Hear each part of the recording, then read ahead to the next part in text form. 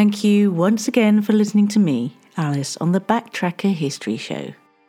If you'd like to get in touch with me, you can find me on Twitter or Facebook by looking up at Backtracker UK with a capital B, a capital T and a capital UK.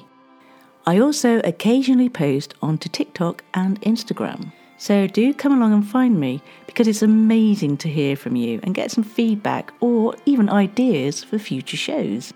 As a small independent podcaster, your help and support is always appreciated. And one way you can do that is to rate the show wherever you get your podcasts. Leaving a review also helps as it gives other people an idea of what the show's about. The show is regularly released on Mondays. So until next time, guys, take care and look after each other.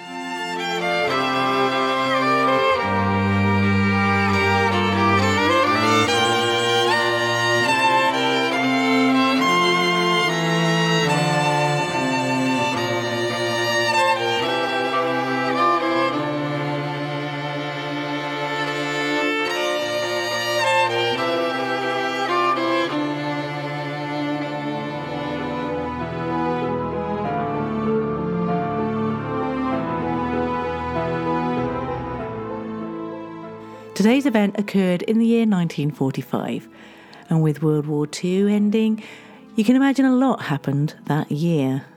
For starters, January the 27th, the Soviet Red Army liberates the Auschwitz and Birkenau concentration camps.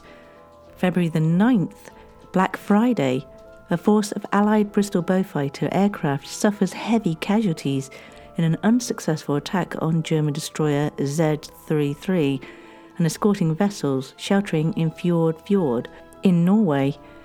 On March the 4th, in the United Kingdom, Princess Elizabeth, later become Queen Elizabeth II, joins the Auxiliary Territorial Services, or ATS, as a truck driver and mechanic in London. April the 14th sees the 1st Canadian Army assume military control of the Netherlands, where German forces are trapped in the Atlantic Wall fortifications along the coastline. April the 30th, and Adolf Hitler and his wife of one day, Eva Braun, take the easy coward's way out and commit suicide as the Red Army approaches the Führerbunker in Berlin. Karl Donitz succeeds Hitler as President of Germany, and Joseph Goebbels succeeds as Chancellor of Germany, in accordance with Hitler's political testament of the previous day.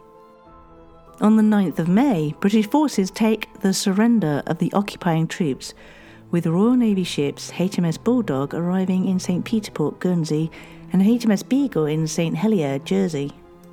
The next day, as part of the liberation of the German-occupied Channel Islands, Sark is reclaimed, with British forces taking the surrender of the occupying troops and leaving them under the orders of Dame Sybil Hathaway. And on May the 16th, another Channel Island is reclaimed, Alderney, with British forces taking the surrender of the occupying troops, the civilian population having been evacuated. July the 26th, Winston Churchill resigns as Prime Minister of the United Kingdom after his Conservative Party is soundly defeated by the Labour Party in the 1945 general election. Clement Attlee becomes the new Prime Minister, and it's the first time that Labour has governed Britain with a majority in the House of Commons. And lastly, on October the 10th, the Nazi Party is dissolved by the Allied powers. But our event happened in a shared house in Orange Street, St. Paul's, on the 25th of May 1945, when a drunken veteran soldier had finally had enough and snapped.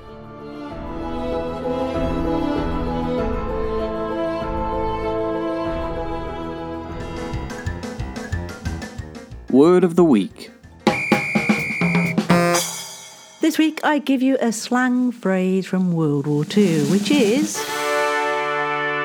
bottled sunshine, a term used by British soldiers during World War II to refer to beer, the beloved beverage that provided a bit of comfort and relaxation during difficult times.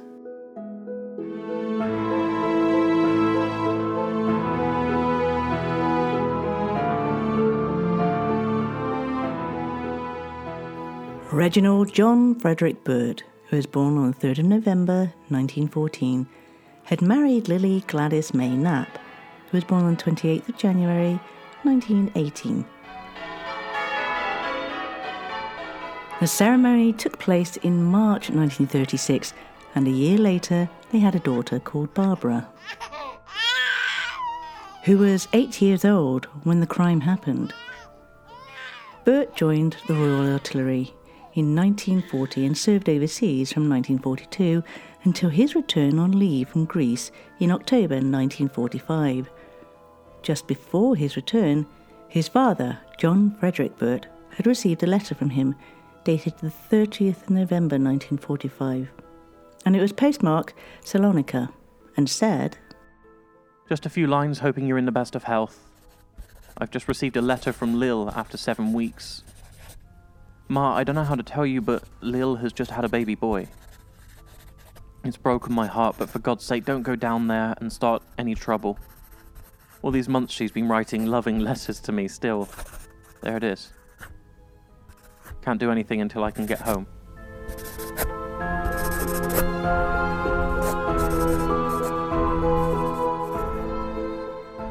It was around the same time the letter arrived in the UK that Lily moved out of the house in Milsom Street they had shared and in with her sister, Mrs. Irene Joan Harris, at 22 Orange Street in St. Paul's, where they shared rooms.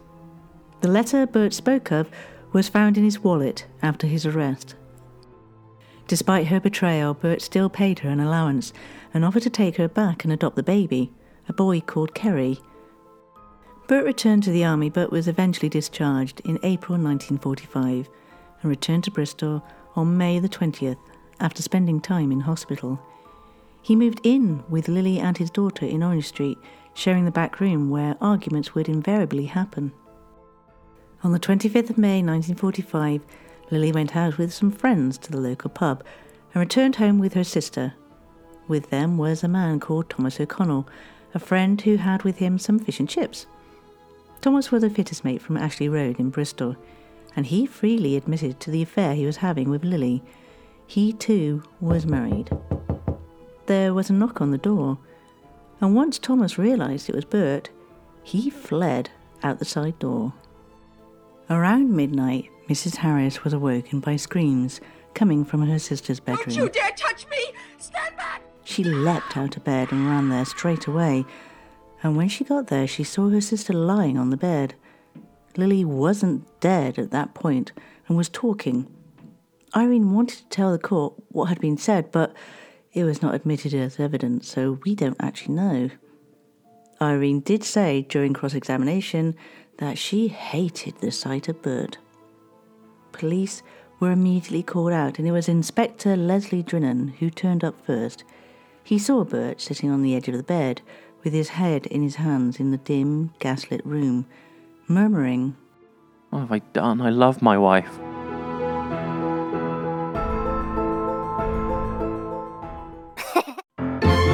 Word on the street.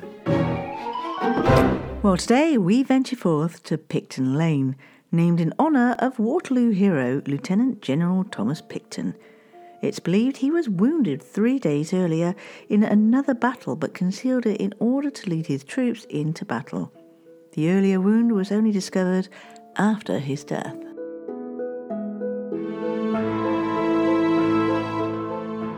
When Reginald Burt was found in the bedroom with the body, Inspector Leslie Drinnan also found an open clasp knife, and the inspector saw that the woman had a wound on the left side of her neck. There was no evidence of a struggle. The next morning, Burt was charged with murder and replied, I didn't know that I did that to her. I wouldn't have done that for the world. I went there last night to get her to come back to me for Barbara's sake. Dr. Arthur Leslie Taylor was called and declared Lee to be dead. Burt was in a very confused, bemused state at this point, acting as if he'd been drunk. The sister, Irene Harris, would later say that he was fighting drunk.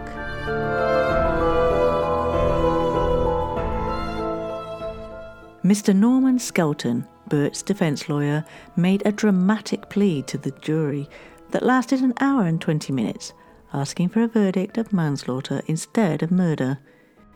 He brought up the letter written to Burt whilst he was away serving, saying, "This man was serving his country for 3 years abroad, many thousands of miles away. Then one fateful day, in September 1945, this letter came to him.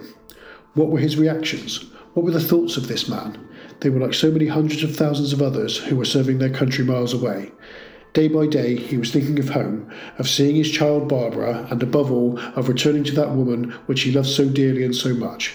That letter must have come to him as a bombshell. The whole of his world must have been broken into bits." Skelton mentioned the letter Burt had written to his parents, saying, "That was a remarkable letter. There was not a word of recrimination or of desire for revenge. Was this the type of man who would deliberately intend to murder his wife? I say that drunkenness is the only possible explanation of this." Burt's father, John Frederick Burt, told the court that his son had been very happy with his wife and would never let anyone say a word against her. He had told him, I don't care whatever she's done, I think the world of her. When Inspector Drinnan, the first officer on the scene, took the stand, he told the court, "As I entered the room, I saw the accused sitting on the bed with his head in his hands and crying. He looked up and said, 'What have I done? I love my wife.' Accused appeared to have been drinking considerably. His breath smelt of intoxicating liquor, but I did not consider him to be drunk.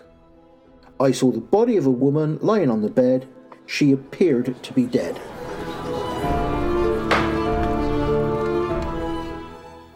And so it was Reginald Burt's turn to take the witness stand, and he answered questions from the defence, detailing how he'd been married in 1936 and was called up in 1940. His lawyer asked, "Up to that time, had your married life been a happy one? Yes, Were you in love with your wife? very much. And your child, Barbara? Yes, very much. In 1940, you went into the forces, and in 1942 you were abroad." Yes. Burt was cross-examined by the prosecution, Mr. G.R.F. Morris, and said that he didn't remember what had happened that fateful evening. He had a hazy recollection of going to the house but couldn't remember anything until being in the police station. Until today, you have never said to the police that your recollection is hazy? No, sir. Are you making any efforts to remember these things? Yes, sir. Have you got a bad memory? No, sir. Do you remember having been seen by 2 doctors and 2 police officers at various times that night? I have heard it said in court, but I don't remember, sir. Why did you want to see the Irishman? To tell them to keep away from my wife. You went to see the Irishman, and you were getting madder and madder all the time. Not madder, depressed. And you killed your wife. So they tell me.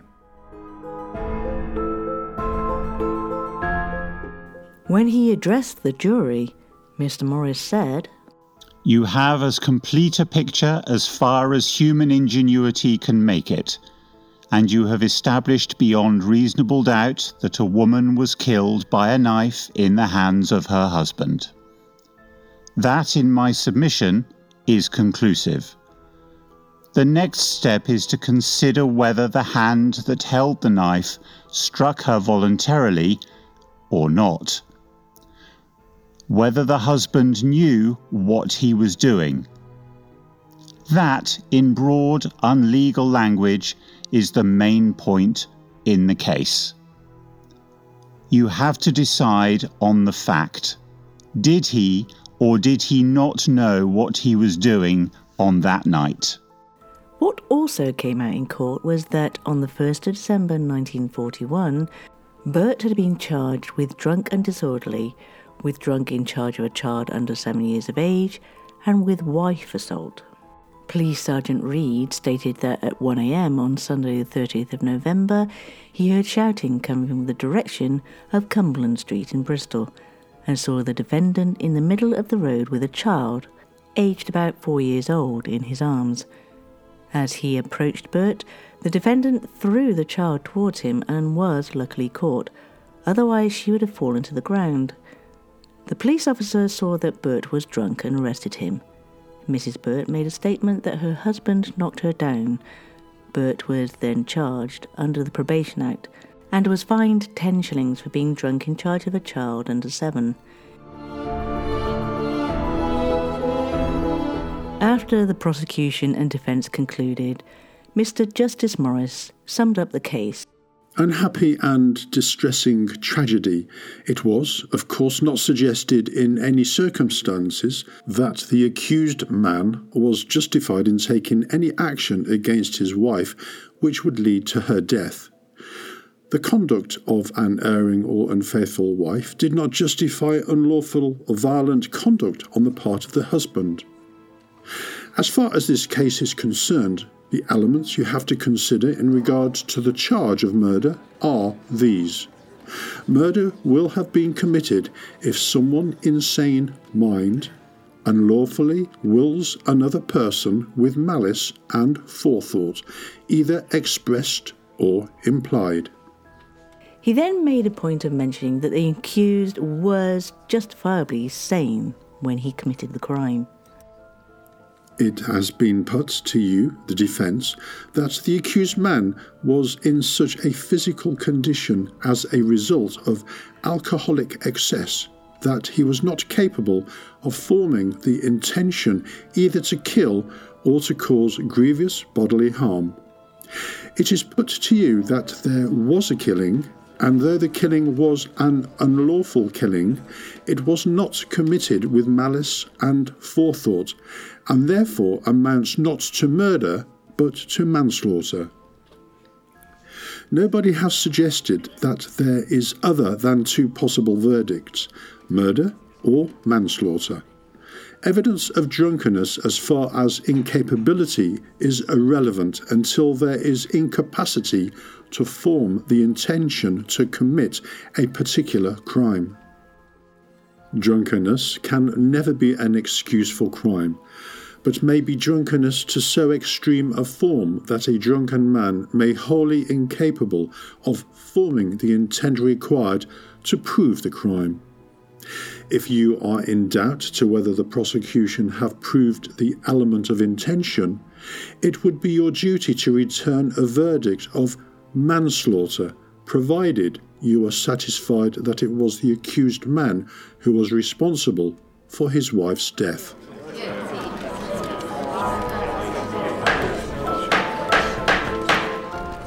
The jury found Burt guilty, and when Justice Morris was passing sentence, he told Burt, I should not be discharging public duty if I passed on you a less sentence than 5 years penal servitude.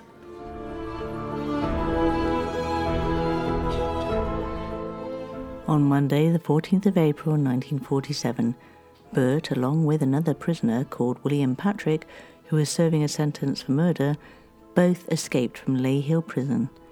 Burt, though, was apprehended the next day when he was found asleep under a haystack a few miles away from the prison. He served out the remainder of his sentence and died early in 1978.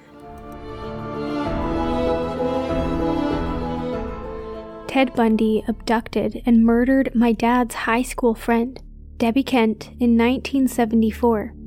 At least, Bundy admitted to killing her just before his execution, but police were never able to locate her body. That's the topic of just one episode of Straight Up Enigmas, a podcast to explore the unexplained. Spine-tingling supernatural stories, historical mysteries, and true unsolved cases are all things to expect when you tune in to our show. I'm Jaden McKell, and I'm the host of Straight Up Enigmas. Our bite-sized, bi-weekly episodes focus on the world's strangest mysteries, sacred and sonic geometry, the murder of Karen Silkwood, Turkmenistan's door to hell, the curse of the omen, and much more. Listen and subscribe at Apple Podcasts or wherever you find podcasts. In the news today, boffins have discovered that the name for a bunch of sheep rolling down a hill is a landslide.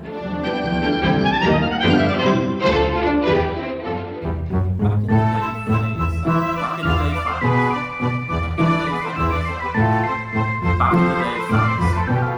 Back in the day facts.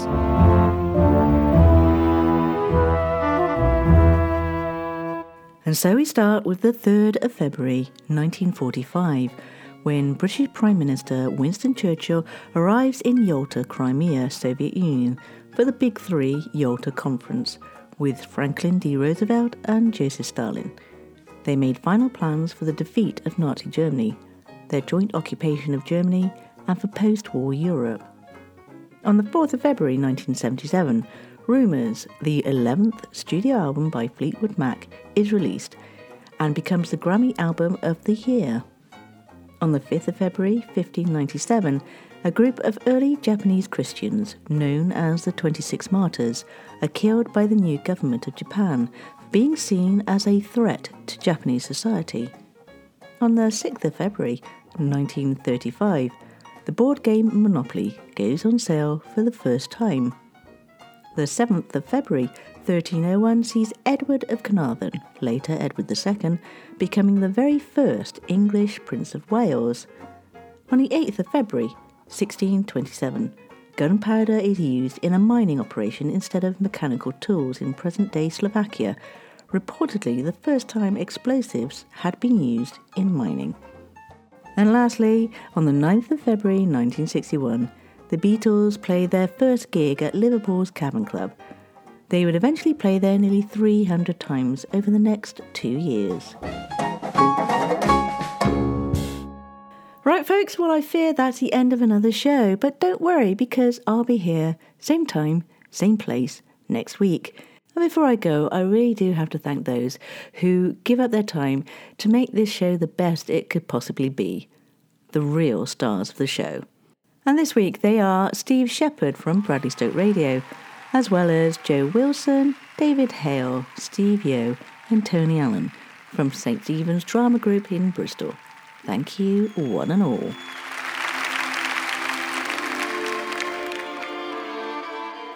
Thank you once again for listening to me, Alice, on the Backtracker History Show. If you'd like to get in touch with me, you can find me on Twitter or Facebook by looking up at Backtracker UK with a capital B, a capital T and a capital UK. I also occasionally post onto TikTok and Instagram. So do come along and find me, because it's amazing to hear from you and get some feedback or even ideas for future shows. As a small independent podcaster, your help and support is always appreciated. And one way you can do that is to rate the show wherever you get your podcasts. Leaving a review also helps, as it gives other people an idea of what the show's about. The show is regularly released on Mondays. So until next time, guys, take care and look after each other.